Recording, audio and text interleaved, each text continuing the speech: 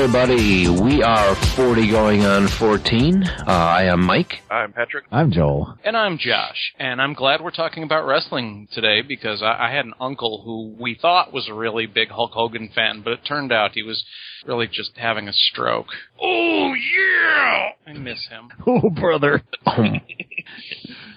Hey, I thought maybe What he you was gonna do, ripping off brother? his shirt. Call 911! He just turned into Jesse Jackson. So, I don't know where to take that. I hope he's better. He's dead, dude. Didn't you catch the story?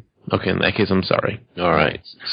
Oh, see, Joel, you made me think you... For the sake of God. Oh. All right. Well, hey, you know what we have today? Yeah, a show about wrestling. We have a show about wrestling, and we have voicemails. What? Yeah, which is rapidly becoming Charlie's time. A new segment, Voicemails from Charlie.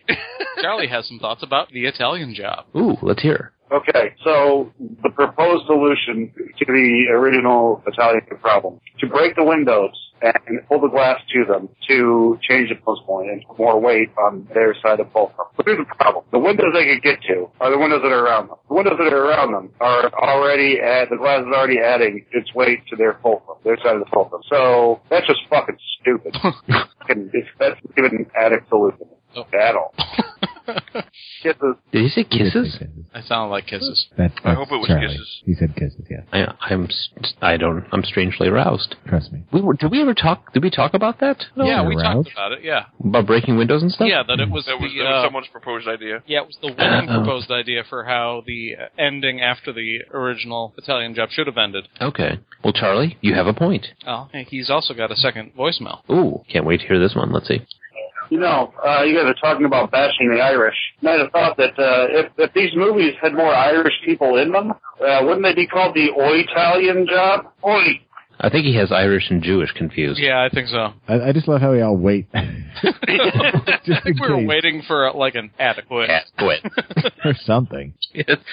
No, I don't know what that means, I Charlie. don't know if we should be talking. Keep waiting. He still could be saying something. Just out of nowhere. Playing. No, it's done. All right. It's done. Not going to talk anymore. We don't have to worry about that. Well, if your name is Charlie, or if it's not, and you'd like to leave us a voicemail at any time, you can call us at 708-669-9727. Also, if you are more alphabetically inclined, that's 708-NOW-RAP, W-R-A-P. Yeah, you can also get to us on 40go14@gmail.com. You can leave us a message on Facebook. Just look for 40 going on 14. We appreciate any and all input. Indeed. That sounded dirty. Okay, so now we're done with that. So guess what we got? This week in music, movies, and TV.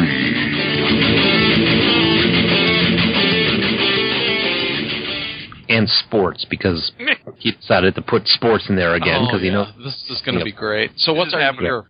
This year is 1985, because that is the year of the first WrestleMania. Oh, yeah. Yes. Took place in New York, in where? Madison Square Garden. Madison Square Garden. I almost said Central Park. It did not happen there, no. Yeah. If you get That would one be- more orange property, you'd have a monopoly. Ooh. Yahtzee. So, April 7th. I heard a comedian the other day say that he thinks it's wrong that only one company makes the game Monopoly. That is clever. Yep. I like it. You don't know? Pat? I like it. Anyway. Yeah, okay. All right. April 1985 7th, music. 1985, Wham! Becomes the first Western pop group to perform in China when they play a concert in front of Beijing's Workers' Stadium during a 10-day visit. I think it's So that was the first site of Western music. at Beijing China. Workers Stadium. Yes. Wake me up before you go. I was going to make Because I have to be at the sweatshop in 10 minutes. Or so. Beijing Workers Stadium. We have a long commute. Nism. What about the second part of the music trivia? Yes, and 20 years ago tomorrow. No. That's what it says. 20 years ago Well, tomorrow. but he wrote it. His timeline is off.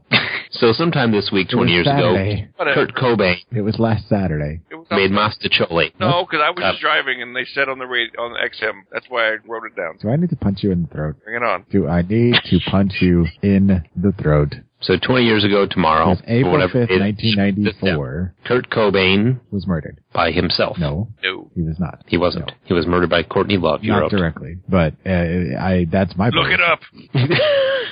Did she pull the trigger? No, she did not. Oh. A controversial subject. It is for another show. Yeah. This is I don't like Kurt Cobain anyway. What? I remember. I don't. I'm pretty sure that Pat and I were rooming together the day he died. 100% we were, because we I was Nirvana living to alone still. Well, we can rule you two out.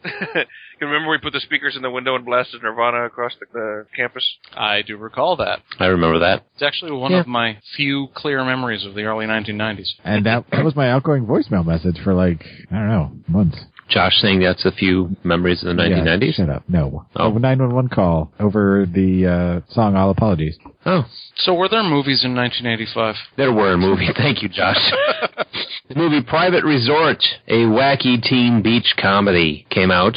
And then a then unknown Rob Morrow, and then mostly unknown Johnny Depp were both in. Rob Morrow. There was also Andrew Dice Clay, who people still know about. Unfortunately. Rob Morrow played Joel on Northern Exposure. Yes. Oh. Yes. To me, he was still unknown until Joel just made him known to me. And now he's on, or he was doing Numbers. I don't know if the show's still on the air. Yeah, he was in Numbers. I saw that. And Johnny Depp, when he was maybe 12. Who is he now? Nobody knows who Johnny Depp is. Johnny Depp? No, he's not even sure who he is This now. would have been his first starring role, but not his debut. No. No, this is his first, headliner type attitude. First movie to get first billing.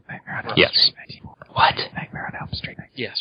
Which is a year ago away from what we're doing. And didn't come out at this time. Yeah, it came out in 1984. We're talking 1985, No, Joel. we were talking about Johnny Depp. Why are we whispering? First role, and I was talking about Nightmare on Elm Street. Yeah, but he wasn't He wasn't the star, billed in it. but he was in. And introducing Johnny Depp. Indeed. That's why we said mostly unknown. Mostly unknown, So there was first some starring TV role. that was going on. I was very specific in how I typed that up. Mostly unknown, first starring role. And there was some TV going on back in 1985.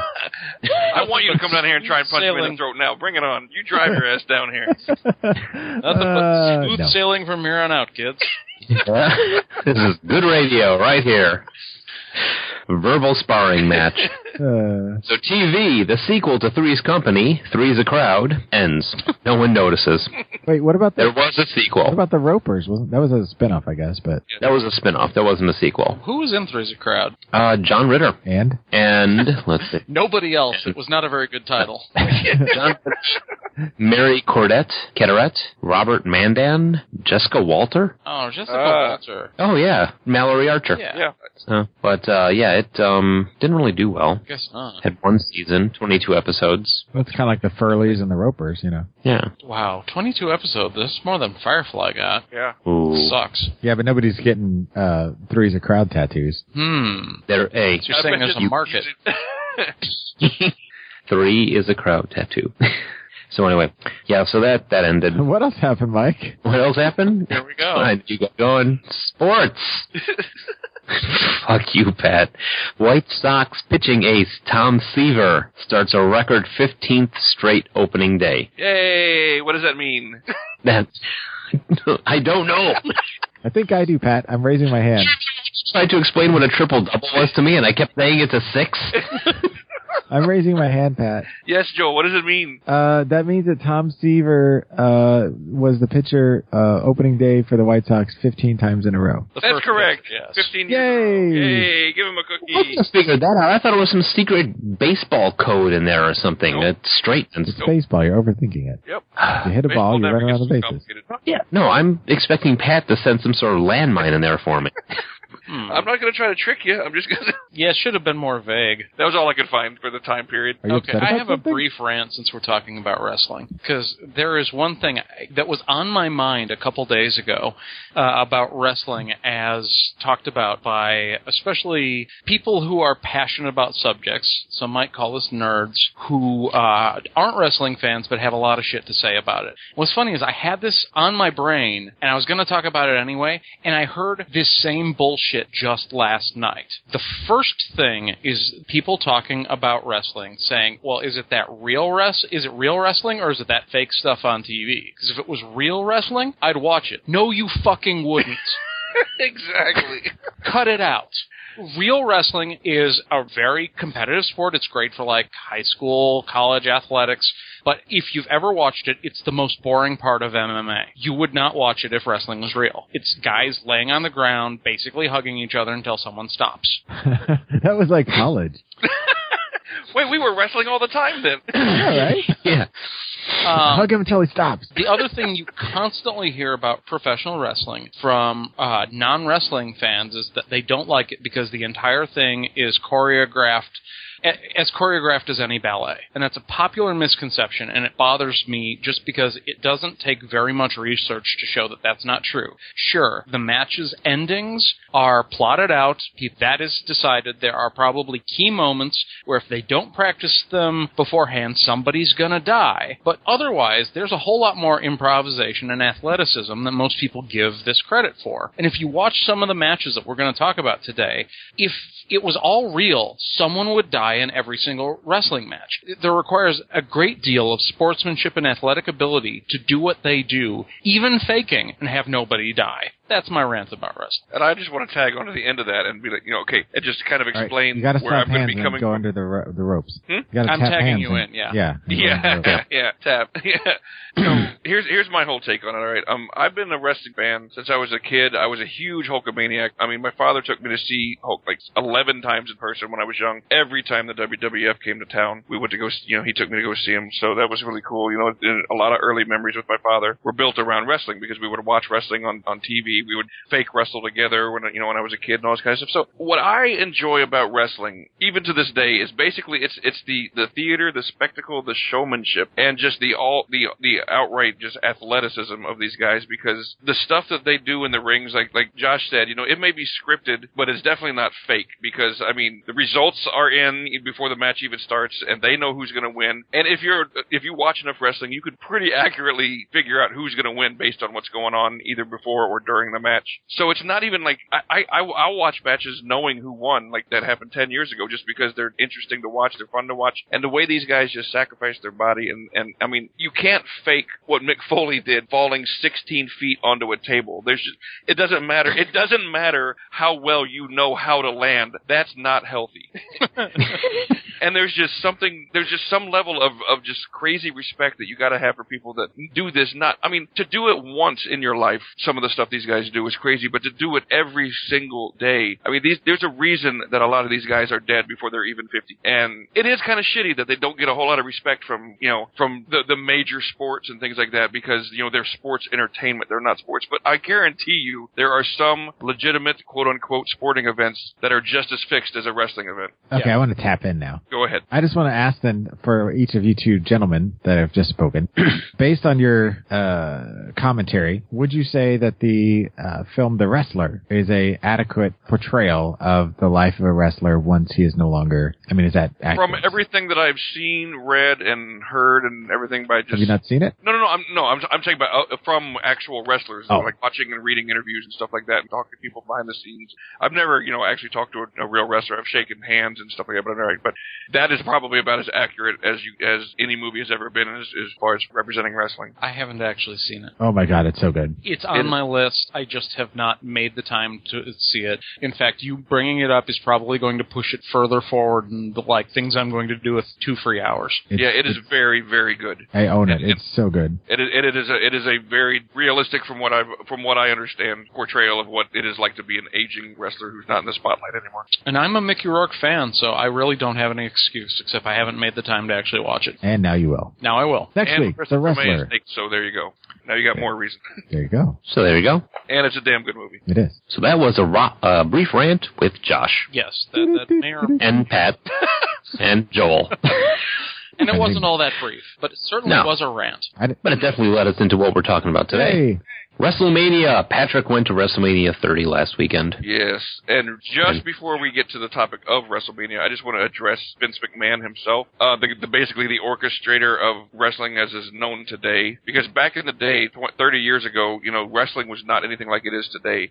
It was individualized pockets of wrestling promoters throughout the country, all working independently. Sometimes they would have a contract with somebody, but sometimes they wouldn't. A wrestler would blow into town, find the promoter, say, "Hey, I'm in town 3 weeks." He's like, "Okay, I'll get you on on a couple cards and he'll make a couple $100 and then he'll move on or whatever. Or some people would just be located with a certain promoter. Well, Vince McMahon joined the business because his father was a wrestling promoter and he didn't like his stepfather. Well, actually, that's a horrible way to put it. I saw an interview with Vince McMahon talking about his stepfather, who used to beat him mercilessly when he was young, and he said two things about his stepfather. He's like, one, I'm sorry that he died before I had a chance to kill him. Yikes. Ooh. And two was every time he beat me, I knew that I won because he didn't kill me. What? Yeah, I mean that pretty much is a really good microcosm of what kind of person Vince McMahon is. If you don't kill him, you lose. And that stepfather became Stone Cold Steve Austin. The more you know. Yeah, that's So funnier what- if you're a wrestling fan. Yeah. So Vince McMahon, what he did that revolutionized wrestling was he started buying up wrestlers' contracts and he started buying up promoters' areas, and he just started encroaching and building his territories instead of being happy where he was. And before you knew it, everybody started gravitating towards him because he was paying the most, getting the most viewers, getting the most everything, and everybody just started, and it was like a giant vacuum, and everybody started leaving their little pockets of the nation and coming and finding Vince McMahon. And before you knew it, he had 20 out of the top 25 superstars, and everybody else went out of business, and he just moved in and took over all of everything. And one of the coolest things that he did just for building his brand was back in the day when I was a kid, if I went to go see Hulk Hogan here in Houston, I knew he wasn't going to lose to whoever he was wrestling because he was the champion, and he's not going to lose the belt if it wasn't a pay-per-view. Even as a kid, I understood that. I was like, yeah, he's not, there's no way he's going to lose. I don't have to worry about that.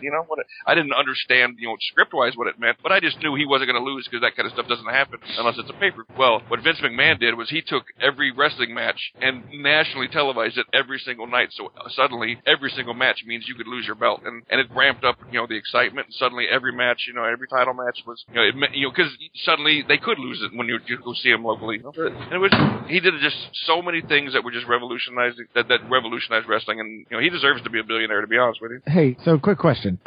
From what I understand, because I've watched a couple of documentaries, didn't he basically invent like pay-per-view?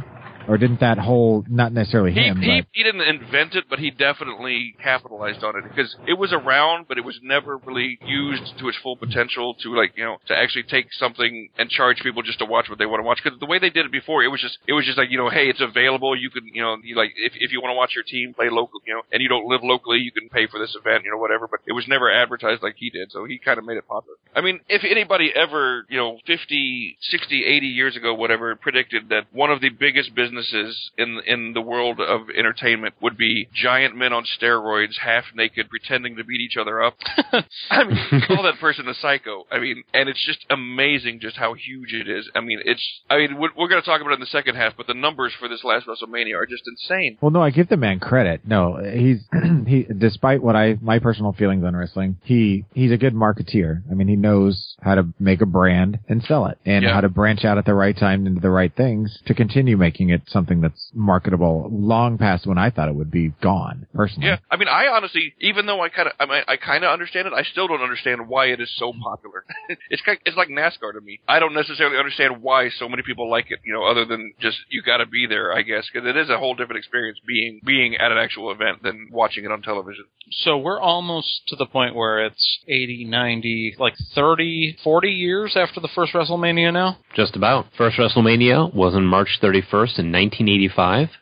Like I said, Madison Square Garden in New York City, and it was a tag team match between champion Hulk Hogan and Mr. T, accompanied by Jimmy Superfly Snuka. Snuka? Against the team Snuka. It's pronounced either way, yeah. I mean, it's changed throughout his career. And against a team of Roddy Piper and Paul Orndorff. Mr. Wonderful Orndorff. With Mr. Wonderful Orndorff, and who were accompanied by Cowboy Bob Orton. And they set up that main event several weeks before with a series of different events with celebrities turning up to WWF events. And at one point, some of the celebrities, including Cyndi Lauper, were out, and you had Mr. Rowdy Piper attack the celebrities, even putting the boot to Cyndi Lauper. Really? Oh, yeah. And Hulk Hogan and Mr. T made an appearance on Saturday Night Live. I mean, Vince McMahon mortgaged his house and pretty much put everything he owned on the line for this first WrestleMania, and it turned out to be a real big hit. Yeah, obviously it's huge. Yeah, I mean, and it was the mixing of celebrities and rock stars and everything just turned it into something much. It almost kind of turned the tables and made the wrestlers superstars all of a sudden and celebrities. Yeah, seeing Dee Snider on camera talking to Roddy Piper, talking about how he was going down. I just saw that today, and that made my day. Yeah, because they made appearances all over television. Hulk and Piper and all those guys. Just they would I remember they would just burst in on different shows. A couple times, like Roddy Piper just burst through the walls on some show. I don't even remember what it was. I just remember as a kid going, "What?" It was on. I think it was with Tom Brokaw. Yeah. That didn't happen. He came in and body slammed Annie Rooney. Right. Don't you hate it when break into your office? So it's going on what you were talking about, the celebrities that have been involved with it, looking over them. Billy Martin was a ring announcer. Liberace was a timekeeper. Yeah. Muhammad Ali was an official. Mr. T obviously was in it. It looks like, it's one of those things I think that if I didn't have the support of other entertainers, because I think they all knew this is going to be huge. Yeah. You've got musical performances. People who have performed at WrestleMania. Ray Charles. What? Yeah. To this day, Aretha Franklin. They still have a live music performance. Eminem was at this one. But Ray Charles, Really? he never really saw what was going on with it anyway. He never got the appeal. He could never see, the real appeal of wrestling. Okay, so... Yeah. But I'm looking at people who have played at this thing. It's like, yeah, you could see Ice-T playing. He was there. Drowning Pool, yeah. POD, Kid Rock. Completely see them. Kid Rock did WrestleMania 25 that I was at. Yeah, but John Legend, Boys to Men. Yeah, that makes sense. Reba McEntire. Well, Betty White hosted an episode of Monday Night Raw once. Everybody does this stuff. It's mainstream pop culture now. It's not even ostracized anymore. It's still Robert Goulet. What the hell? He performed "Oh Canada." Oh Canada. So the first WrestleMania happened, and it was such a huge success that they decided, WrestleMania 2 the next year, they scheduled it right away, and it was to this day still holds the record for the largest WrestleMania audience ever. It was 93,000 people at the Pontiac Silverdome.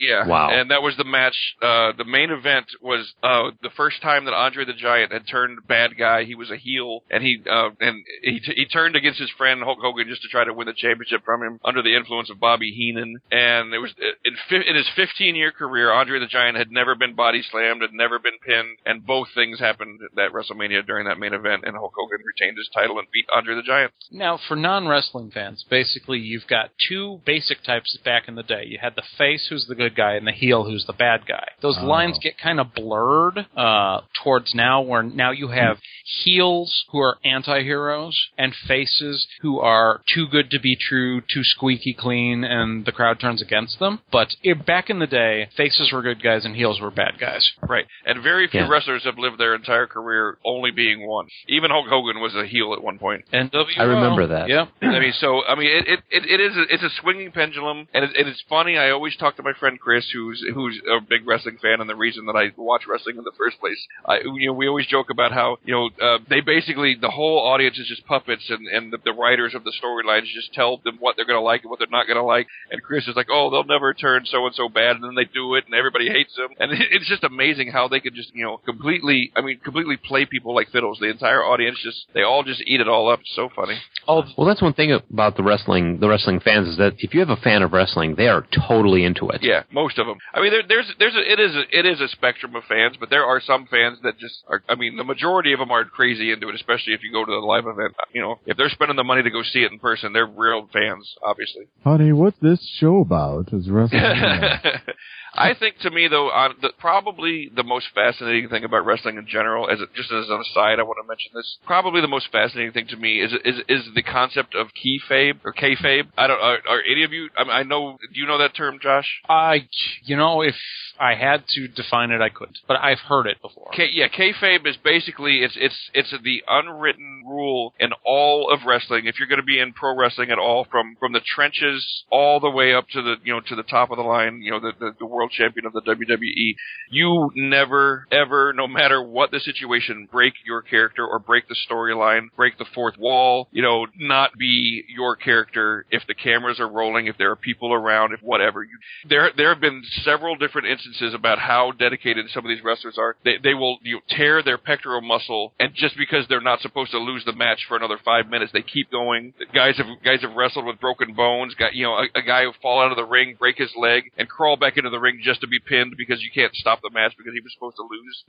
Some of the these guys will do some just crazy things to each other just in the heat of the moment because they're so into their characters. There's a one match in particular where two guys who are actual real life best friends, Mick Foley and Terry Funk, they'd been traveling the circuit for 50 years by this point together, but at this point in the story, they'd been roommates for 30 years on the road, and they're in a hardcore match, and they bring barbed wire out, and at one point Mick Foley scrapes the barbed wire across Terry Funk's face and almost makes him lose his eye, and Terry Funk doesn't even get mad at him, just is like and just keeps going in the match, and goes in the back and gets stitches and comes back out and keep fighting. He turns into Keanu Reeves at the end of Point Break. But it's just, that to me is just the most amazing thing about it, is how there's just such dedication to the storylines and the characters that they just will never ever break character. And some of the times, you try and tell me that, Russell Crowe is going to be able to maintain his character, being thrown off of a 16-foot ring. Russell Crowe? I'm just throwing out, the acting bit is all. Oh. These guys are good actors, is my point. Oh, gotcha. Well, one, they're getting paid pretty damn well. Yeah. And two, what you said about just if you're upper echelon, you're getting paid very well. Oh yeah. Well, I'm sure even in it's just like the professional sports. It's like 99% of the guys aren't making that top tier money, but they're still doing it. That's all I'm saying. There is money to be made, of course. Yeah. But you got to get up to the top. Yeah. So, say, Pat, when did you start watching? Did you start at that first WrestleMania? Yeah, pretty much. I think that was the first time I really watched was that first WrestleMania, and I stopped when I think I stopped watching when I was about 14, and then I didn't watch again at all until I lived with my buddy Chris, the one I was talking about. So I missed all wrestling in like the 90s and the early 2000s and stuff. So it wasn't until about 6 years ago when I moved in with him that I started watching it again. Huh. And like I said, I don't, like I said before we started recording, I don't care if I missed. I never watch any of the Raws or the SmackDowns unless I'm hanging out with him, and he just keeps me up to date on storyline crap and stuff, and we'll go see pay-per-views and things like that. I think the storyline is what takes it a level beyond. The stories are fairly detailed, even if they're not super imaginative. And they're mostly just really stupid, but yeah. Yeah, but I've heard it being compared to, wrestling is compared to soap operas, where instead of having romance as the main subplot, it's basically tales of revenge and punching. Yes, it is definitely a soap opera. I don't care about the storylines per se, because, I just want to watch them wrestle. I don't really care why they're fighting each other, what the stupid reason is. Get in the ring and do some cool shit. That's my opinion. But but the storyline is what hooks everybody, 90% of the people, definitely. It's what got me into it for the years that I was a big wrestling fan. Yeah, and they do, they have an entire writing staff handling all their stories, and they do plan, up to 18, 24 months in advance on some of their storylines. They start planting seeds for different things that they want to do later on with characters, and it's up to the writers what happens with your character. You as a wrestler have very little say in what's going to happen. Yeah, I can only think of one time where the writers had intended to go one way and the crowd pretty much demanded it go another. Yeah, and that's Stone Cold. Yeah, and that just happened again recently, actually. The current champion, Daniel Bryan, we'll talk about him after the break. But yeah, it just happened again. All right, so since we're talking about the golden era, which for us is our wheelhouse for the before the break time, which is 1980s and 1990s. Yes, sir. Starting with Joel, let's talk about some favorite wrestlers. See, I don't even remember why I started, but I remember I used to watch it periodically, and I will never forget the one match that sticks out in my brain. I was up at something up at the school, and we were in the library, and somebody had the TV on, and I don't know how it ended up being on, but we ended up watching the cage match between the Iron Sheik and Sergeant Slaughter. Nice. And back when I first started watching wrestling on and off, it was fun and interesting and silly. This was all out, like, there was blood and it was just violent. I was just about to say, that was a pretty bloody match, if I remember correctly. Yeah, and I was like, holy crap, this is crazy. And then when I heard Sergeant Slaughter was going to be a G.I. Joe member, I was like, hell yeah. And I had the action figure. But I very distinctly remember watching that match and thinking that the wrestling that I knew was totally different. You know, that was a completely different thing. Yeah, during the 90s, what was called extreme wrestling became very popular. You know, I mean, a lot of kids started doing backyard wrestling and stuff, and it was just all about the blood and all about how much pain and how much whatever. And so they started, you know, just ramping up the blood, ramping up everything in the 90s up until like the 2000s. It was a very bloody era, and then for a while there, they pretty much banned blood, and now you don't even hardly see anybody bleed. I mean, I think the only other thing I have really experience with was the cartoon, the Rock and Wrestling show that was on with Hulk Hogan and Mr. Fuji and Andre the Giant. I think Bobby the Brain Heenan was on there. Probably Roddy Piper. Was in there. Iron Sheik, yeah. Sergeant Slaughter might have been there too, for all I know. You talking about the Rock and Wrestling? Yeah, the cartoon. Yeah. They also had, what was the inbred one with the big hat? Hacksaw Jim Duggan? No, before Hacksaw Jim Duggan even. Hillbilly Jim? Hillbilly Jim. Yeah, that's it, Hillbilly Jim. I had a Hillbilly Jim action figure. Okay, two things real quick. I just wrote, did you know that Hulk Hogan was voiced by Brad Garrett in the Rock and Wrestling cartoon? Everybody Loves Raymond? Yes, that Brad Garrett. Yeah. No. I did not. Yep. But the second thing, since I'm going to take a total aside here and tell one of my favorite stories of all time. You guys know I spent my freshman year of college in Austin, right? I did not know that. I didn't know. Who's Austin? Yeah, I did. I spent my freshman year of college in Austin at Concordia in Austin. Thought you guys knew that. Not important. But during that year, I worked at a restaurant called Big Al's Steakhouse. It's now closed down, and they served a old 77, which was the 77-ounce steak. You can eat the whole thing and the trimmings and the drink and everything and the salad. You get it all for free. Otherwise, it was I think $59.99. I think.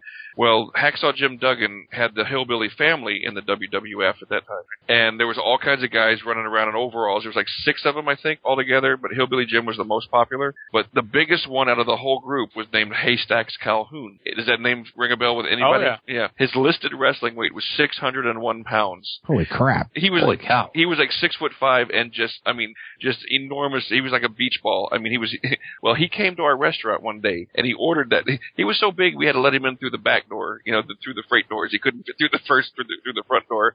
We sat him down. He ordered one of those 77-ounce steaks, ate all of it, ordered another one, and ate that too. What? Oh my God! He ate 2 77-ounce steak platters. He must not have shit for a week. The man weighed 600 pounds. Yeah, he was I'm like 20% steak already. Yeah. He was a rub roast. Holy crap. I just Googled what a 77-ounce steak looks like. Oh, yeah, you don't want to... Oh, my God. Yeah, he ate 2 of those. But anyway, I digress. Sorry. No, had to do with a wrestler. It's in. How about you, Mike? Favorite wrestlers? See, here's the thing, is I never got into wrestling when I was a kid. At all? At all. I never got into You never have wrestling. liked anything popular. No, I've never... You were a hipster before it was cool to be a hipster. I was a hipster before I knew what the hell a hipster was. No, I never got into the wrestling thing. I have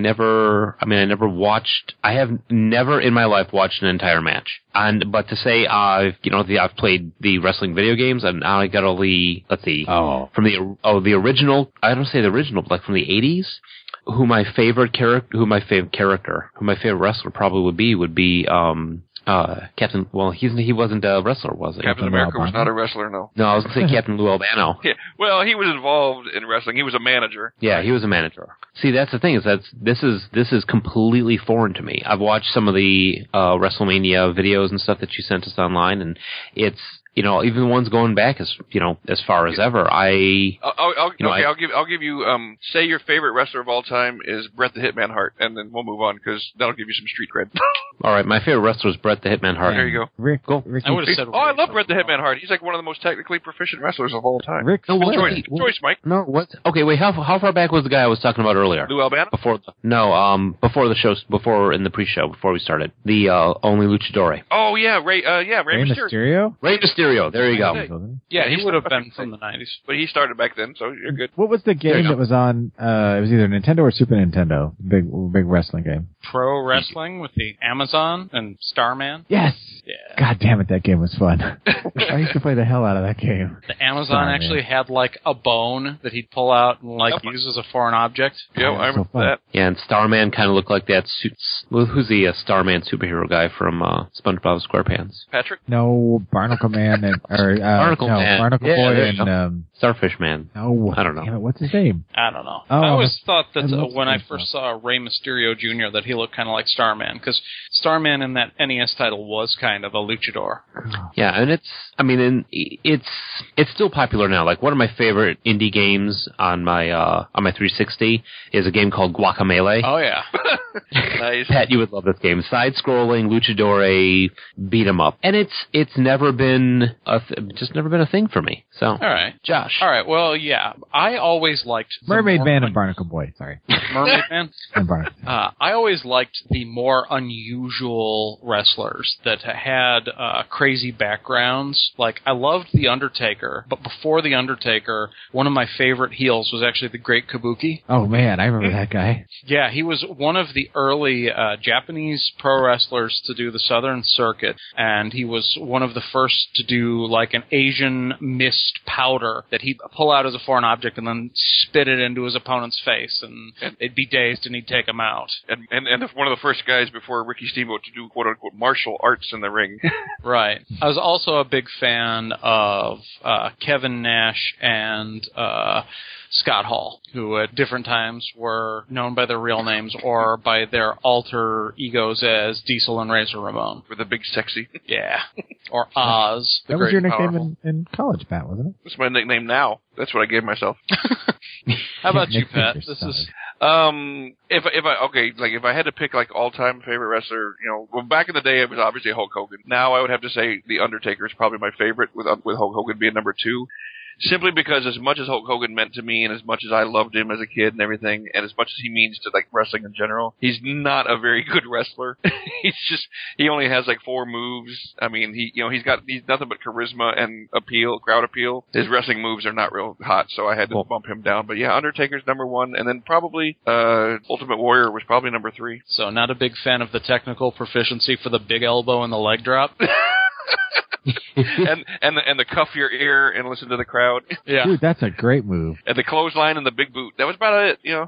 But I've always been a fan of, a bigger wrestler for some reason, like the giant hulking guys. I don't know why. It just, and even in like fighting games, I always pick the biggest guy for some reason. The Big Show. Yeah, I've always liked, the big show. I used to, Andre the Giant was one of my favorites too. When he turned, it broke my heart. But, it was, I don't know. I like Bret the Hitman Hart a lot too when I was a kid. So I had a lot of favorites, I guess. Macho Man. I mean, when Macho Man, Hulk, and everybody else turned heel to go to WCW and started the NWO. Yeah. That was my second love affair with wrestling.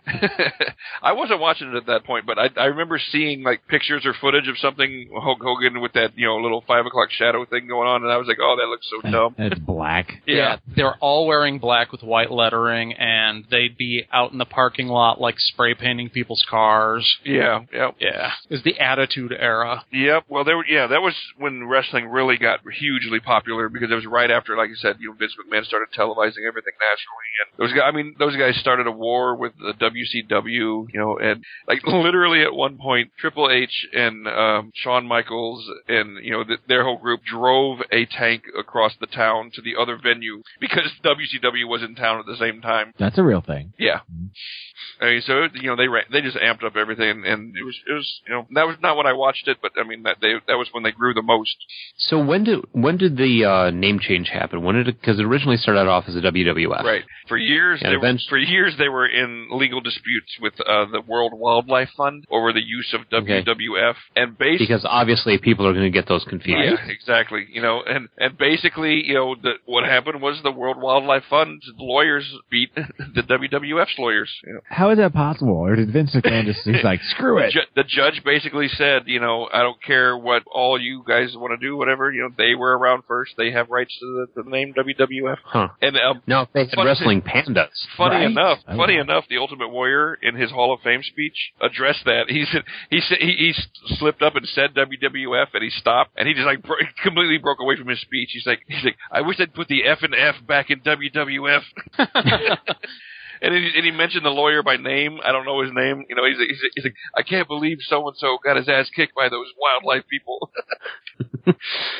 So that's okay. We'll discuss that, and then after the break, because I did watch some of the stuff from the 30 World WrestleMania 30. I watched his speech, and then everything that's happened after that. I wanted to talk about because I know that there's theories going around. Yeah, and just real quick, before we go to the break, just, mention some of the movies that wrestlers appeared in back then. Yeah, we could talk about pop culture before we go to the break. Yeah. Yeah. So you said there was the cartoon, the Hulk Hogan's Rockin' Wrestling, which I do remember watching. And the rest of you guys watch it? Yeah, yeah. I brought it up. Okay. And I had the Wrestling Superstars toys that went along with it.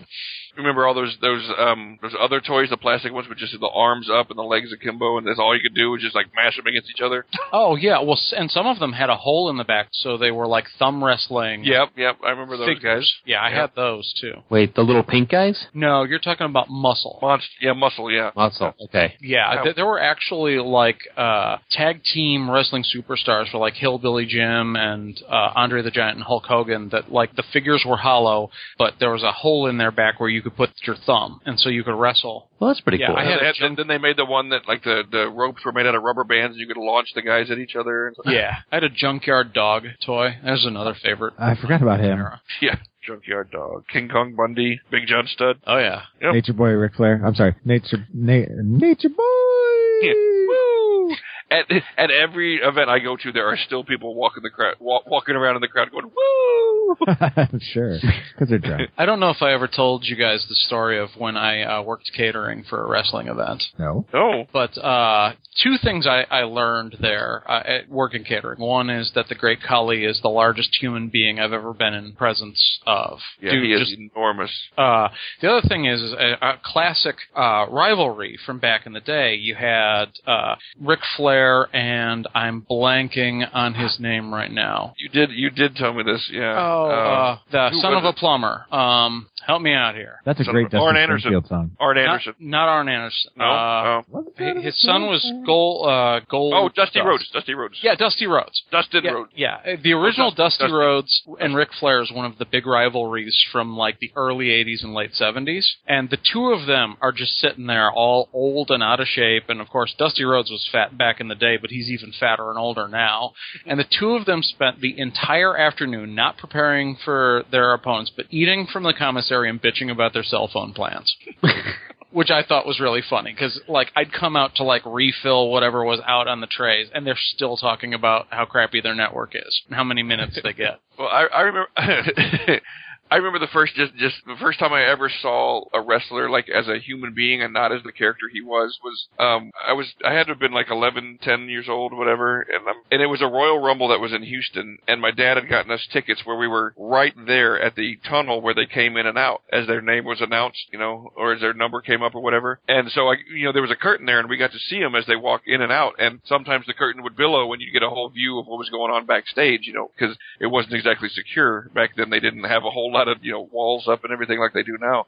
And I remember two guys fighting each other all the way out of the ring. They're both eliminated. They're exchanging punches as the whole time they're walking back. And the second they hit those curtains, they both just stop fighting and just walk separate ways. And I was like, hey, wait a minute. Hey, this is fact. Yeah. For those of you who don't know, a Royal Rumble is a style of match where it's the last person standing. You start with 2, and if you get thrown over the top rope, you're out. But there might be 20, there might be 30. Yeah. Every 2 minutes, a new person comes, running down the ring until there's been 30 people that go into the ring at once. Is it always 30? Yep. Oh, okay. I have my numbers wrong. And you only get eliminated if you're thrown over the top rope and your feet hit the ground. I knew what that was because I've played it on the video game. Ah, there you go. See? All right. So, So just Any- real quick about the movies, and I guess we'll take a break. yeah, movies. So movies, Well- you know, I mean, movies are always a great place for wrestlers to go because, I mean, there's always movies that need giant hulking beasts, people, you know, and whether for comedic presence or for just, you know, awesome presence. Like, for instance, you know, nowadays, Kane is the new Michael Myers, you know. So if you need a hulking presence, to go to the WWF. It's better than going to the NFL. So they needed a giant for the Princess Bride, so they got Andre the Giant. Anybody want a peanut? Any of you guys ever seen Mickey and Maude? That was a Dudley Moore comedy. No, But- sir. Is that Mickey and Maude? Is that, wait, Not Who's it? Harold Dudley? and Maude. Yeah, not Harold and Maude, about the kid. Okay. Yeah, the kid and the old lady. No, Mickey and Maude. Dudley Moore. are you suggesting that Dudley Moore is a wrestler? No, but Dudley Moore is. Because I would watch that. In this movie, he's married to two different women, and he tries to keep it hidden from them, and one of them happens to be the daughter of a professional wrestler. So there's several scenes set, like, you know, in the locker room, and there's all these, like, big-name professional wrestlers coming around, and they have all kinds of, like, inside jokes as they're walking around and stuff. It's pretty funny. Cool. Conan the Destroyer, little-known fact, most people do not know this. Remember the final scene when the god is coming to life, Dagoth, and Conan has to fight him, and he rips the horn off and everything? Yeah. The guy in that suit was Andre the Giant. Huh. Really? Yep. And that's how... See, now, all the interviews that I've seen, especially with, I've got the deluxe edition of The Princess Bride, and they had the interviews with that. And it seems like everybody who met that man said he was the nicest guy Yeah, they've ever met. there are millions of stories about just what an amazing guy he was. I mean, he was so giving and so, you know, and so friendly and so everything. I mean, he was just an amazing guy from what everybody says, and the world's biggest drinker, just based on just how big he was. He went in for back surgery the very first time he went in for surgery. The anesthesiologist was like, I've never done this with anybody your size. The closest we could do is approximate based on how you drink. Yeah. And Andre's like, okay. So they're like, well, how much does it take to get you drunk? And he's usually, and he just like, usually about 5 bottles of wine. Oh my God. See, one of the stories I heard about him was that whenever they would go out to eat, Andre the Giant would always pay. Yes. And one time, Hulk Hogan decided that he was going to pay instead of Arnold. Arnold Schwarzenegger. Yeah. Okay. Because this was while they were filming Conan the Destroyer. Arnold, Will Oh, okay. Chamberlain, and Andre the Giant went out to eat. Yeah. Yeah, and then apparently Schwarzenegger tried to pay the bill, and Andre wasn't having that. So apparently him and Wilt Chamberlain picked up Arnold Schwarzenegger and put him on the hood of his car, the top of his car, and went back in and paid the bill. So, I mean, that also gives you an idea how incredibly huge that guy was. Yeah. I mean, could you imagine being manhandled by Andre the Giant and Wilt Chamberlain at the same time? That's gotta be... Oh, I have. Friday. Oh. That's my fetish.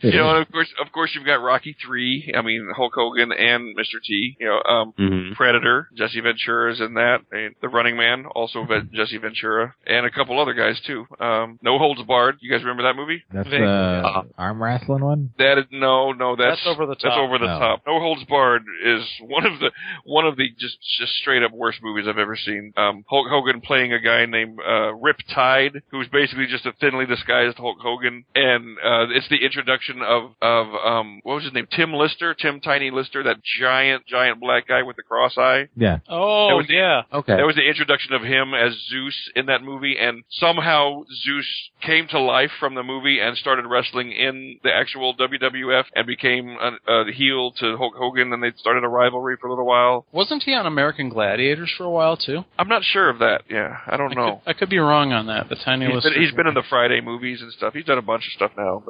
And then there's the Very cool. Hell Comes to Frogtown.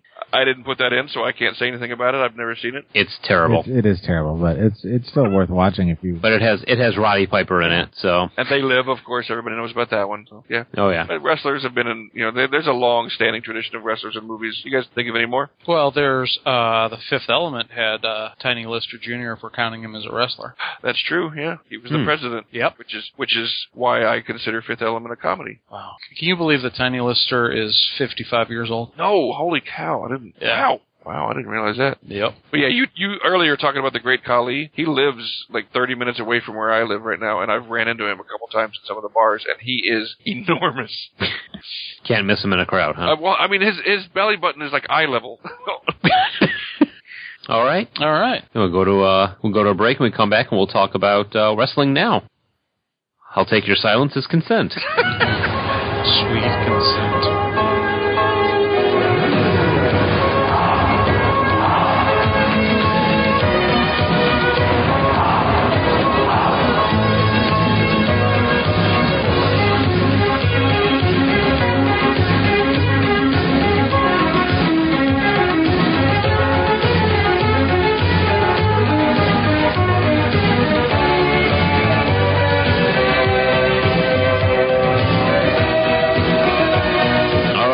back from the break, and we're all fed and watered, and back to talk about wrestling now. Modern Stars, What's Changed, WrestleMania 30, who we sent Pat in undercover Wait, what? as a wrestling fan, just for you, Deep cover. the listeners. I would never have been there if it wasn't for this show. Yes, we said, hey Pat, we have a thing for you. You're gonna hate it. You go to New Orleans. That's when he started to cry. That's because he knocked his ice cream over. Eat some good food, get drunk, see some really Horrible weird strippers. strippers, and watch some wrestling. That was my weekend. It wasn't so bad, to be honest with you. Aw. Yeah. So, talking about wrestling now, Modern Stars, I'm just going to rattle off some names. You guys say if they even sound familiar to you. Randy Orton. Yeah. Oh, yeah. Actually, Yeah. He invented the microwave popcorn, Yeah. didn't he? No, that's Orville Redenbacher. Oh, in that case, no. His heel turn, I was actually watching on Netflix about it today. That whole thing was fascinating to me, how he actually, his motivation was pretty legit, but then he goes all psychopath with it. Yeah. And he develops his whole split personality thing that he pretty much doesn't really do anymore. Yeah. Yeah, that was neat. But yeah, he also is the son of Cowboy Bob Orton, the guy that you mentioned earlier, who was in the ring, who was in the corner of the first main event WrestleMania match. So he's another legacy. Been his father, his grandfather, everything all went down through wrestling. John Cena, you guys know that name? I know that name. I know that name. He has a hand gesture. Yeah, the "you can't see me." Yeah, that's his whole thing. There you go. Does he not understand object permanence? Yeah, he has what, in my opinion, is like one of the dumbest finishers. As much as I like John Cena, his finisher, well, not his actual finisher, but his setup finish. It's like the whole, you can't see me, five knuckle shuffle. It's dumb, but whatever. So is it Yeah, like I just a shell game kind of thing where he's like, aha, where's my fist? Poof. No, it's just like like when he first started as a wrestler, he was much more ghetto than he is now. Now you're seeing me, now you don't. His neck with a lock on it, and he rapped his own intro song, which he actually still uses and everything. And he talked a lot more, Ebonic like than he does now. And so that's that kind of the whole ghetto, like you can't see me, meaning like you can't fade me, you can't beat me, you can't that kind of thing. So that's his part of his finisher. Yeah. Finish him. You can't see me. Now I do have to say, as much as something John Cena does annoy me as a wrestler, I respect him a lot for what he's done, for how good he's been. And a lot of people don't like him just because he's like the perfect poster boy. He does, he's just the perfect face. He doesn't do anything wrong. He's always the good guy.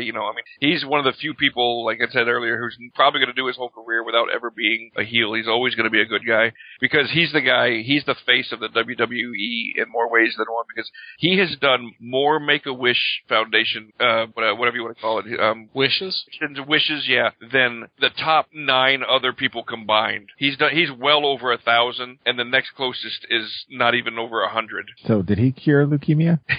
He would if he could, I'm sure. He is constantly, like 2 or 3 times a week going out to hospitals, doing whatever he can and visiting all these 6 kids. He gives tickets to military personnel to go to all the different, any military personnel shows up in uniform to a WWE event, they get in for free. That's classy. Cool. Yeah. And, he's done a ton of overseas appearances with the troops, stuff like that. He's just a genuinely good person. Another, who else is, right now? Well, Daniel Bryan, you guys know that name? No. I don't even know that one. Didn't we go to college with him?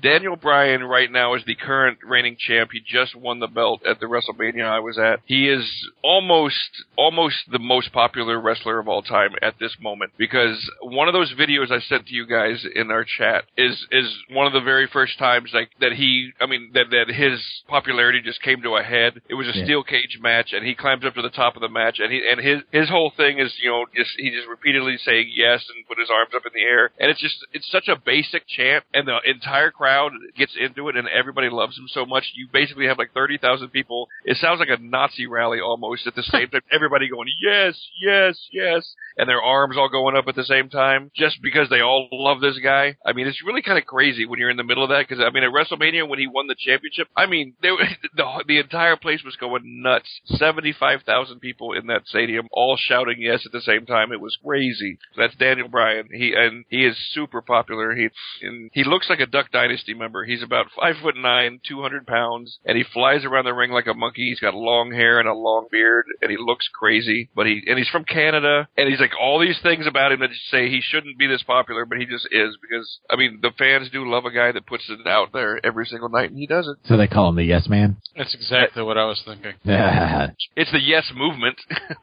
But yeah, so he's one of the big names right now. Triple H. I know him. You ever heard of that guy? He towed my car once. No, it's Triple A. Oh, It's Triple H. Oh, yes. It started as the American Blue Blood and eventually dropped that gimmick and real life son-in-law to Vince McMahon. Yes. Yeah, is actually really married to Vince McMahon's real daughter in real life. And they included that in the storyline, too. Like, some of the storyline stuff, you know, like Kane and Undertaker being brothers, that's not true in real life. Some of them are, you know, like their marriage is actually real.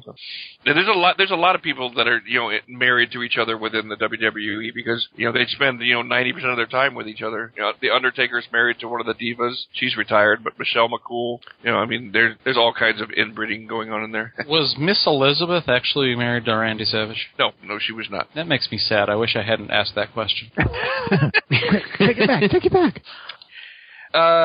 She was married to a couple different wrestlers. At the same time? I think she was with him, but they never got officially married. Gotcha. I would have to look it up to be 100% sure, but I'm almost positive they never got married. Mainly because he just didn't want to get married again. All right. Well, if you find out the answer to that question, then don't tell me. Okay. Who else? Other stars right now.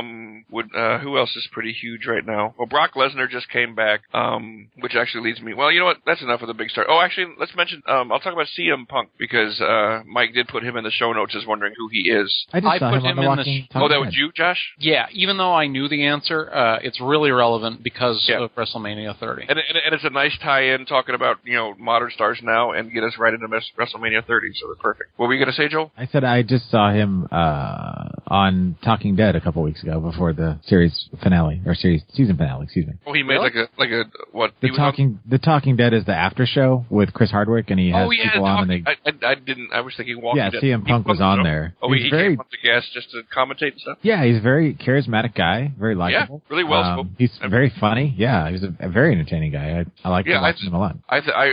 He's a guy that's grown on me. I didn't really care for him much early on in his career, but he's another one of those guys that he's turned me around just because, like I said about Daniel Bryan, he's there every night, wrestling his ass off and see that he knows what he's doing and he's entertaining and he gets the crowd pumped stuff. So I'm kind of where I like him. You were talking about kayfabe. CM Punk's whole thing seems to be blurring the line whether he's breaking kayfabe or not. Right, exactly. And that was when he really shot up in popularity when he did pipe bomb speech. Yeah, the pipe bomb speech. Yeah, exactly. So let me talk about CM Punk real quick, and that'll lead us into WrestleMania. And I'll mention that pipe bomb thing. So CM Punk was a guy that he came up through NXT, which was actually the reality show that the WWE started just so you could watch up and coming wrestlers. And he came in as part of the group, and they all came in together. They came in kind of like this big group of villains, and they started trying to beat everybody up all at once, all together. Like every now and then, the WWE, that's how they introduce new characters. Like a bunch of people come in like a gang and almost try to take over and beat everybody up, and then they eventually split up and do their own thing. That's how they introduce new people. The guys that don't work out just kind of disappear, and the guys that do work out just keep rising up or doing whatever. So this is just one of those typical things they do every now and then. And he was kind of the breakout star, and he started and he won this event called the Money in the Bank, which means that if you win that event at any time during the next year until the next Money in the Bank, you can cash in that. It's an instant contract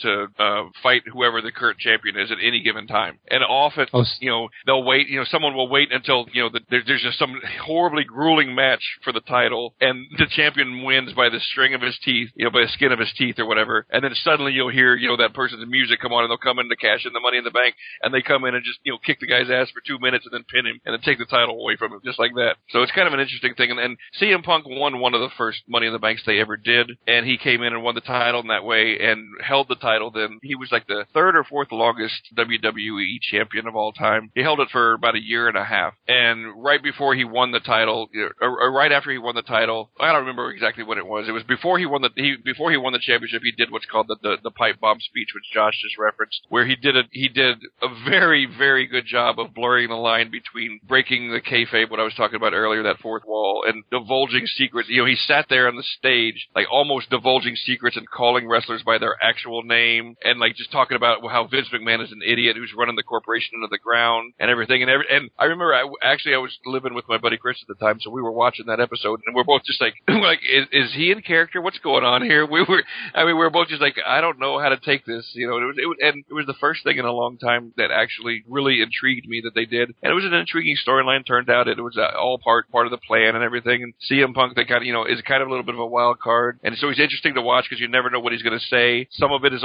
sanctioned by the WWE, and some of it isn't, and he just doesn't care. Yeah, when he called The Rock by his real name, I was like, oh. And then he looks at the camera and he's like, just broke the fourth wall there, didn't I? So, it was interesting because, and they managed to fold it all into the storyline, and nobody to this day, other than the people involved in all of it, really know if he was just really going off script or they just kind of reined him back in, or if that was all planned, and it's still, a lot of people debate about that. But anyway, so CM Punk was the champion for a long time, the face of the WWE, and he became a big fan favorite, and then he lost his championship and kind of fell a little bit to the background, and he wrestled The Undertaker last year in the WrestleMania and lost to him, and from that point on, he just kind of started fading away a little bit, and he wasn't real happy about it. And then they had the Royal Rumble event, which we talked about earlier, and the winner of the Royal Rumble gets an automatic bid into the championship match at WrestleMania. And Dave Bautista, who was a former wrestler, and he was coming back, and they scripted him to win the Royal Rumble, so he comes back after not being around for years and gets an automatic seat into the championship event, and that pissed off CM Punk, and he pretty much just walked away from the WWE altogether and hasn't been seen since, and other than just to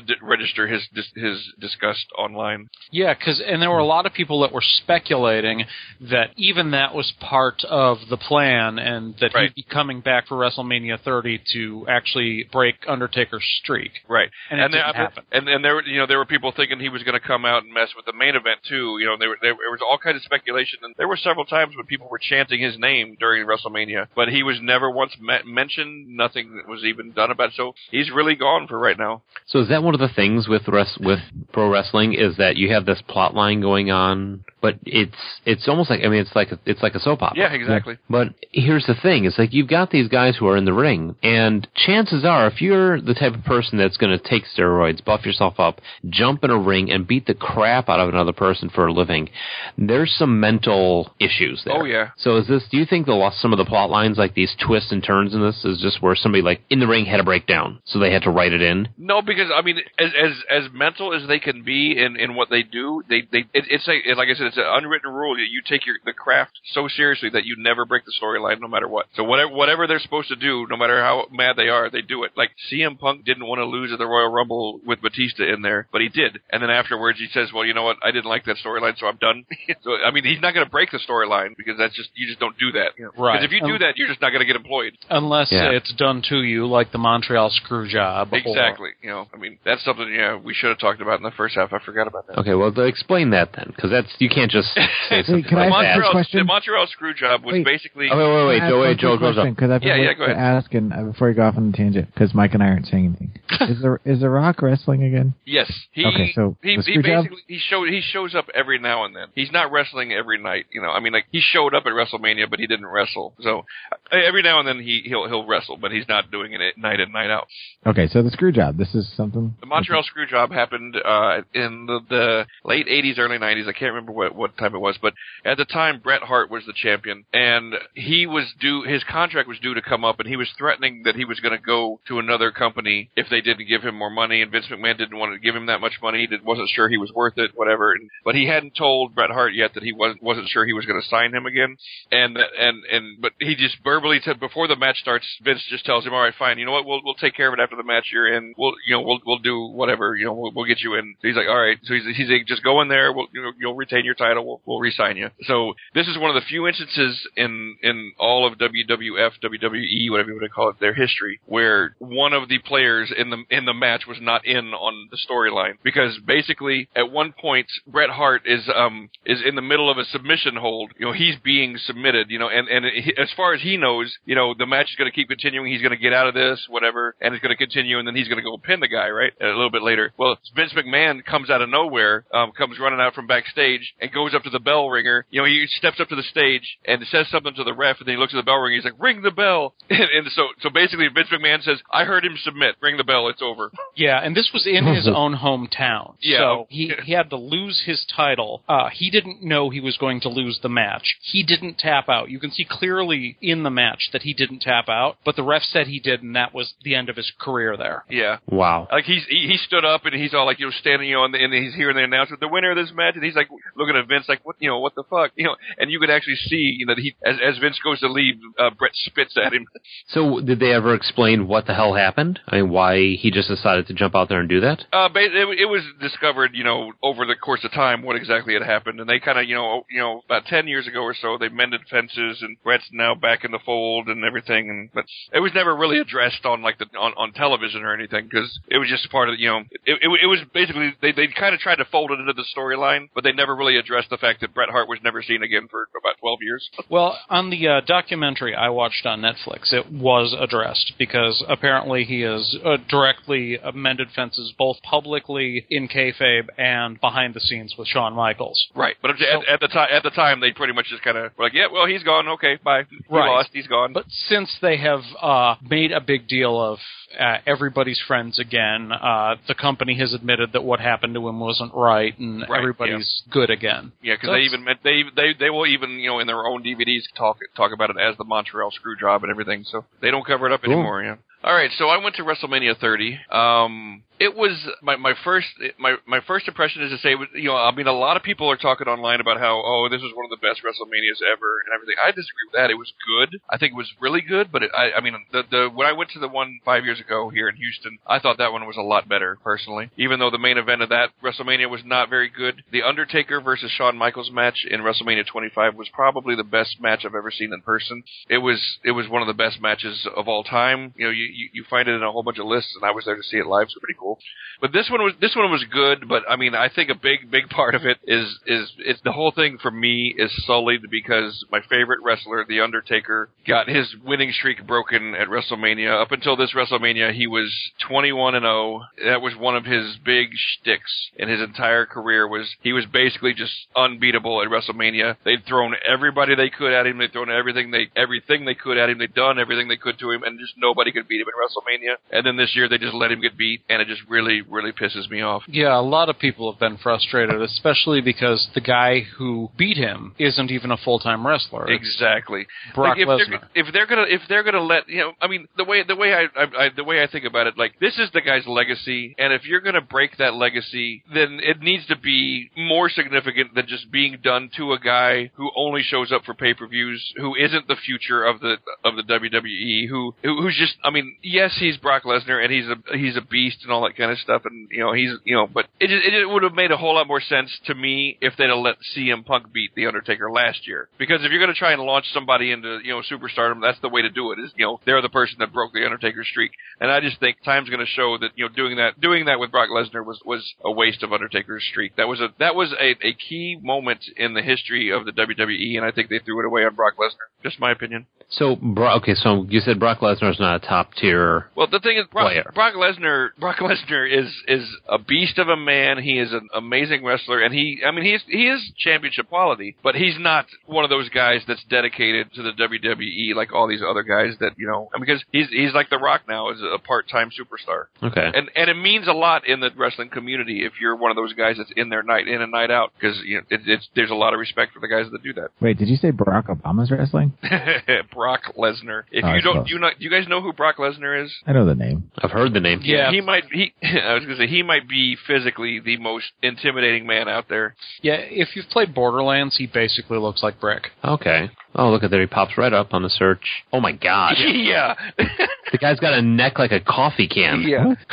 It's ground up? No, it's brown. Oh. The guy's huge. Yeah. He's 6'5", 295 pounds. And apparently made of steak. Yeah. Yes. Well, the man literally, he works out with kegs. He bench presses kegs as part of his workout. Full kegs, by the way. That's crazy. Yeah. It's interesting that some people are talking about the upside is to having Brock Lesnar beat The Undertaker is that whoever beat The Undertaker, and it pretty much had to happen because he was going to retire, and a broken streak is bigger news than being undefeated. Right. Whoever was going to do it was going to be hated, anyway, so why not let it be Brock? Yeah. Hmm. I mean, yeah, okay, I could kind of get behind that, but I would say that, like, they're trying to promote somebody, I don't know, maybe. Yeah, it's whether it's a feel-good story or we're Yeah. launching this guy to be the next big villain because you hate him because of how he came back into prominence. Yeah, and when it happened, I mean, it was crazy how 75,000 people got so quiet so fast because I mean, when you could tell how much everybody was just expecting Undertaker was going to win by the fact that he didn't. By the reaction was so, everybody was just so shocked, you know, and 75,000 people got so quiet so fast, and we're all just kind of looking around like, what just happened? What? What? And then Undertaker stands up, you know, and Brock Lesnar leaves, and Undertaker stands out there, and he was like, you know, laying out unconscious, quote unquote, you know, for a good 5 minutes. By the time Brock Lesnar left, it took him another 10 minutes to leave, and he was just like kind of waiting for a huge standing ovation that he never really got because everybody was just kind of so much in shock. I mean, every now and then people were like, "Yeah, we get a little bit of a standing ovation going," but he never got a huge one because everybody was just like, "Did that really happen?" So what's the deal with the name Brock anyway? It seems like a real popular name in the past decade, and it's really, I don't get it. I'm not a fan of the name. Just saying. Like, past 20 years, Brock. It's a very yuppie Brock. name. Yeah, I don't got it. I don't get it. I had a vet named Brock. He was a nice guy, but he wore Crocs. You know what Brock Lesnar's middle name is? Mark. Lee. Brock Lee. Brock Lee. That's awful. He's a redneck. So yeah, Daniel Bryan won the championship, and that ended the night on a good note because my buddy Chris said, you know, after Undertaker lost, he's like, well, now I know Daniel Bryan's going to win the championship because if he doesn't, this place will riot. Now, wasn't the Undertaker a villain before? He's been all over the board. Yeah, he's done. I mean, he's been doing this for 30 years. So yeah, he's been good guy, bad guy. He's been the American what was he called in the 90s, Josh? When he rode the motorcycle, the American Outlaw. Oh yeah. He's Cherokee and Choctaw. He's been you know the dead man. He's done everything. So he was originally, when he took the dead man character, he was Kane the Undertaker, and they dropped the Kane name and made Kane into a separate character who was supposed to be his little brother, who had supposedly died in a house fire that the Undertaker himself had set, killing his own family. Wow. Which is why they all had the fire theme, especially Kane. Yeah, I'm a big fan of his supernatural. It's kind of like how I liked Ghost Rider and all the dark supernatural stuff in the 90s. It's the reason why The Undertaker is one of my favorite wrestlers. And he's just a badass wrestler. Yeah. I mean, the dude is almost 7 foot tall, over 300 pounds. Just another monster of a man. And just very, very agile for his size. I mean, he has one move where he grabs his opponent's hand and locks fingers with him, and then he climbs up the turnbuckle and walks out to the middle of the rope and then jumps down on their arm. For a man that size to be able to tightrope walk out there like that is pretty impressive. Wait, he walks on the rope? Yeah. Oh, yeah. I don't know if you guys watched the video of Hell in the Cell with him and Mankind, but that match was crazy. Yeah.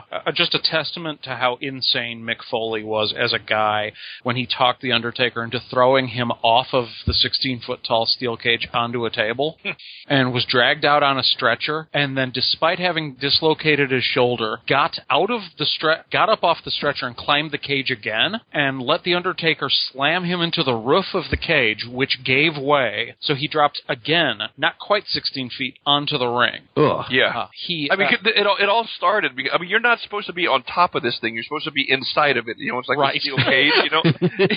and it all started because Mankind came out and he just decided, hell, I'm just going to climb this thing instead of going inside, you know, and then the Undertaker comes out and he sees him on top. He's like, all right, I guess we're doing this. So he climbs up there, and the reason Mick Foley went up there in the first place is because he had somebody hide a chair up there, and he grabs the chair, but Undertaker takes it away from him and just beats the hell out of him with it, and then throws him off the thing onto the table. Yeah, and when he goes through the roof of the cage and onto the top, he punctures a hole through the bottom of his lip, like where you'd have elaborate piercing. He loses a tooth, which is sticking to his face. Through his nostril throughout the rest of the match. He has a tooth sticking out through his lip and his nostril for the rest of the match, and he keeps going. Yep. He gets choke slammed into a bed of thumbtacks, and then he gets pile drived, and then he gets pinned finally. I've got no real good words for that. Yeah, sounds like a Saturday. Several broken bones, dislocated shoulder, dislocated jaw, and so many puncture wounds from thumbtacks. Wow. Yeah. And several times, the announcers who are not in on it declared him dead. Yeah. Yeah, Jim Ross, when he gets thrown off of the top of the thing and lands in the table, he just screams, "Oh my God, he's broken him in half." And apparently the Undertaker himself, when Mankind went through the roof of that cage, believed he had killed his opponent. Because neither one of them was expecting the roof to give. And the Right. way that he landed on that, I mean, when they watch it in slow motion, I mean, he hits the canvas like a sack of potatoes, literally. Because it just happens in like different sections. His ass, and then his side, and then his shoulder, and then his back. I mean, he hit so hard, it's ugly. And because he was unconscious but with his eyes open for probably a good 30 seconds, people who looked at him, including The Undertaker, believed he was dead until he got back up. Wow. So, that dude's crazy, man. His wife made him retire because she was afraid he was going to die. a pretty reasonable fear, given the way he wrestled. Yeah, exactly. So, we get to wrestling and pop culture nowadays, just TV in general. I mean, the numbers, I tried to find them, because sometimes when you're watching one of these things, they'll flash a thing when they come back from commercials saying, this is the 1300th episode in a row of Raw beating, and it'll list like 7 shows in a row. All their runs combined didn't add up to our run or whatever. It's like, Jesus. I mean, they've been running every Monday and Thursday night now for 3 years straight, I think, and every Monday night for like 7 years straight. I mean, every Monday night, and they just expanded. 2 years ago, they expanded to 3 hours, and they just expanded to 4 hours now on Mondays. 4 hours of wrestling every single Monday night, and they've got millions of people. The last Monday Night Raw after the WrestleMania drew 5 million people watching it. That's ridiculous. Yeah. I'm in the wrong. But it's one of, it's like the best kept secret and everybody knows about. Yeah. Because if there's 5 million, there's all these people watching it, all these fans. I see all these people at these events when I was looking at the videos you sent, but you don't really see people walking around wearing the T-shirts anymore. Yeah. So where are these people coming from? There's a lot of closet fans. Wow. It's like the Dukes of Hazzard. Yeah. With number one TV show for how long, but nobody ever had been into watching it. Jag, same thing. Yeah. So they just launched their own WWE network, just like, the E Network or Style Network or Comedy Central or whatever. They have their own network now where they just constantly run their own events that you can go in through their programming and look up any pay-per-view event that they've ever done in the past and just watch it. It's $9.99 a month. You get all their current pay-per-views for free. I mean, and it's like an interactive page where you can look up all their archives of stuff, and they got new material, new stuff going. They got a reality show with all the old. They've got a house now full of Mean Gene Okerlund, Hacksaw Jim Duggan, Jake Roberts, and they're all living together doing this reality show. Like 12 retired superstars are all together, and it's just, it looks like it's going to be goofy, stupid fun. They just launched that last month. They already have 700,000 subscribers, and it's growing every day, and they've already turned a profit. Huh. That's nuts. Yeah. We'd be remiss if we didn't talk about the tragedy that happened after we'd already decided we were doing this show, but just this week. I'm referring, of course, to the death of the Ultimate Warrior. Yeah. Which is very, very sad if it's true, and there's a lot of speculation going on that it's not, because a lot of people are saying that it's a gimmick, that they're doing something with the storyline, because, a lot of people are just suspicious because they're saying, oh, it's too neat and convenient because, the storyline, he was ostracized for so long, and now he comes back and he gets a job where he's going to be working with them, and suddenly, the feel-good story, and then he dies, so some people are saying they're doing something with it. I hope not, because I think that would be just really crass. To make him come back? No, just to play with, like, oh, this guy's dead. That's just one of those things you just don't really fool around with too much, faking people's death. I don't know, I'm just not into that. I mean, at this point, I don't know. Anyone saying that his death was faked, that's requiring a massive media conspiracy beyond just like WWE's. Exactly. Well, I mean, people are like, oh, you notice all the news reports say, according to WWE. Is it? Well, yeah, because that's their source. But yeah, I don't think it's a fake. I think he really did pass away, which is very sad. But how did they say he died? They didn't. Yeah, at least they didn't from what I saw. What I saw is that he was on his way to his car with his wife. He collapsed. They took him to the hospital, and he was declared dead basically on arrival. Right. Wow. And he had been making a fairly public set of amends because he knew that he was being welcomed back into the company. And a lot of times he was a pariah because he was a very, very outspoken right-wing blogger who had some very contentious political opinions and made people kind of just awkwardly back away from him even further. So you don't think it's one of those, like suddenly he's going to show back up? I mean, I hope not. Yeah, they hope not. At this point, so many news outlets would end up with egg on their face because it's not just like websites. We're talking like CNN, USA Today. Oh wow! They've all reported his death. Okay. All right. Well, I mean, you figure if they let it get that far versus just. And it's not like that's part of his storyline. Like, you know, if you said, oh, the Undertaker died, and then suddenly later you're like, oh no, he wasn't. You know, he's unkillable. You know, whatever. I mean, it's not like that was fit with the storyline. You know. Yeah, because I watched his speech, which was really good. Yeah. But man, that guy is like worn out. Yeah. When I found out that he died, that's what I was saying earlier. It's like very few of them live past 50 because the toll they put on their bodies is just insane. What they do to each other. And it was creepy watching that speech when he was talking about how every man's heart beats its last at one point, but the warrior spirit never dies. Yeah, that was kind of creepy. I did see that too. And that's why a lot of people are just playing the, you know, it's too perfect card. Right. Okay. All right. So now they're making movies, though. Yeah, they have their own studio. Yeah, it's 2002. Yeah, they're putting out movies that, you know, don't even necessarily have anything to do with wrestling. Like, you know, The Marine, John Cena's set of movies where he plays, you know, a Marine. Hey, now don't the remake of Walking Tall with The Rock. They did that. I know you can't diss these movies though. I'm not. Okay, because I have to defend them to some extent because although See No Evil was terrible, atmospherically it was fine, but the movie itself was god awful. The Scorpion King was a piece of crap I never even watched because I'm not going to because that wasn't a WWE movie, The Scorpion King. It's listed here as a WWE movie. Well, they helped with distribution. They didn't help with producing. So was The Rundown though. It was listed, which that was a great movie. Anyway, whatever. That was a fantastic movie. But I have to comment specifically on The Day, which came out in 2012. Have you seen it, anybody? The Day? Yeah. No. It's a post-apocalyptic movie with Shawn Ashmore and Dominic Monaghy and Brianna Barnes. It's so good. It's a post-apocalyptic world where this group of survivors, like 6 of them, are traveling and they're trying to stay. The world basically has gone to shit. Everybody's dead, and the only people left really are people that are trying to survive and cannibals. And they're trying to get away, find their way through the world, and yet they're suddenly are attacked by cannibals. And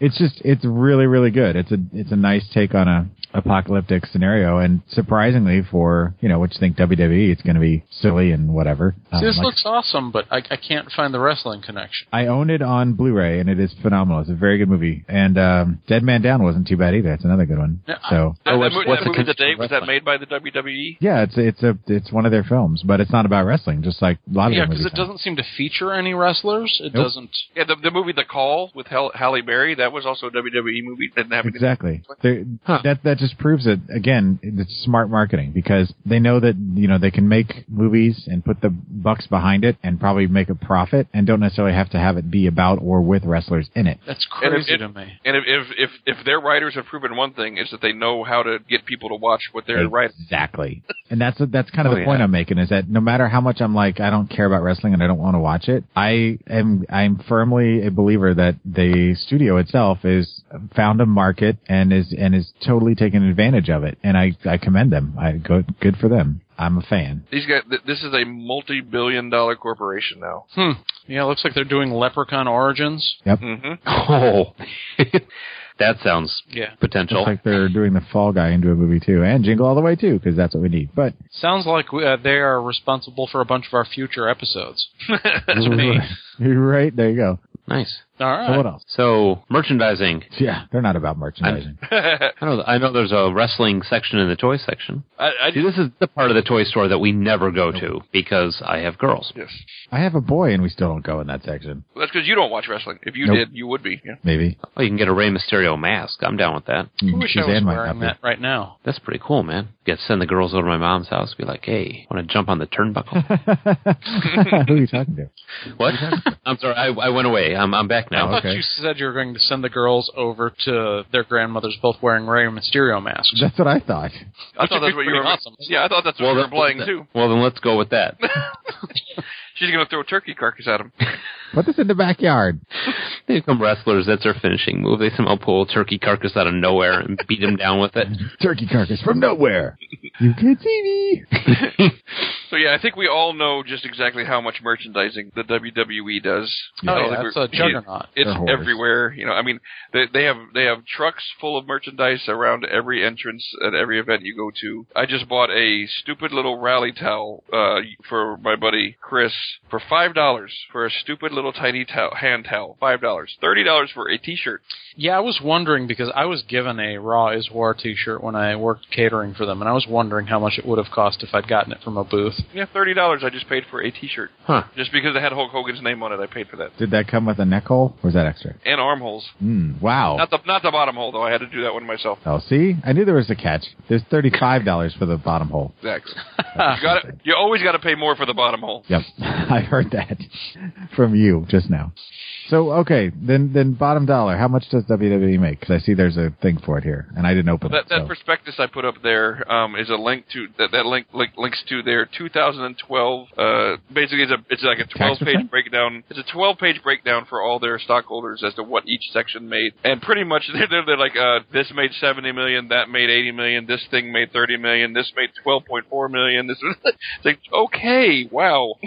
So how did they? So are they like about to go bankrupt or something? Yeah, they average. I think the last time I saw any numbers on them, they average about 1.5 billion dollars a year. I thought you were going to say gigawatts, but And okay. that's not. I mean, that's not gross profit. That's just what their general revenue is. About 1.5 billion a year between all their events, all their merchandise, all their pay-per-views, between everything. Gentlemen, we're in the wrong business. Yep. Yeah. Somebody get over here. I'm going to hit you with the chair.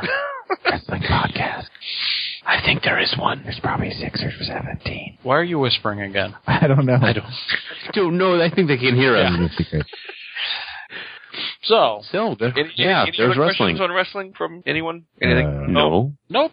No, I'm good. I know more than I did when we started. I know more than I wanted to know. And I'm back in dangerous territory where I may be getting back into it now after having watched a bunch of it today. Right now, they're working very hard and they're very close to it at starting another Attitude Era type of thing, and they are about as popular as they've ever been again. Wow. I mean, this was one of the biggest WrestleManias they ever had, one of the biggest Raws they've ever had, one of the most popular wrestlers they've ever had is their champion, so they're definitely on the rise right now.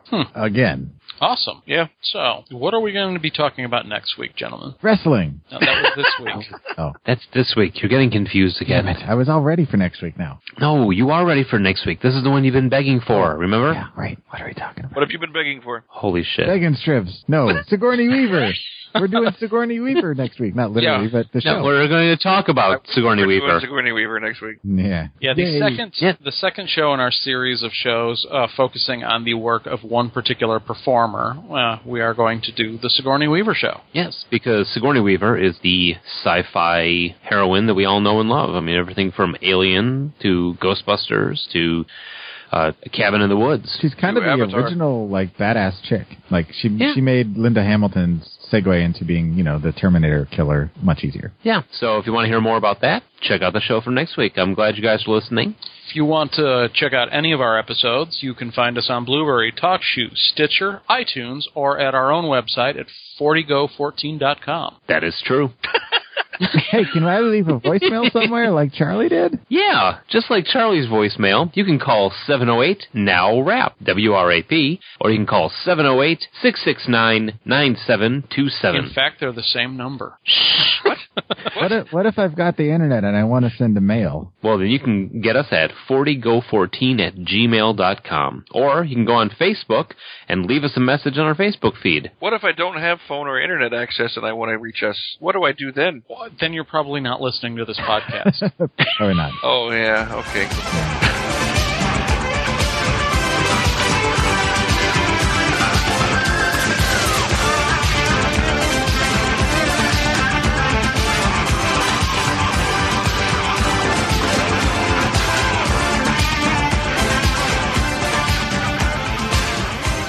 Her boobs were the best part about her because they were only like 5 years old. Ew. That's Oh. creepy. Oh my god, I Please tell have me that you're recorded. Of course. I guess Yes, I got that. the post-credit stinger is taken care of.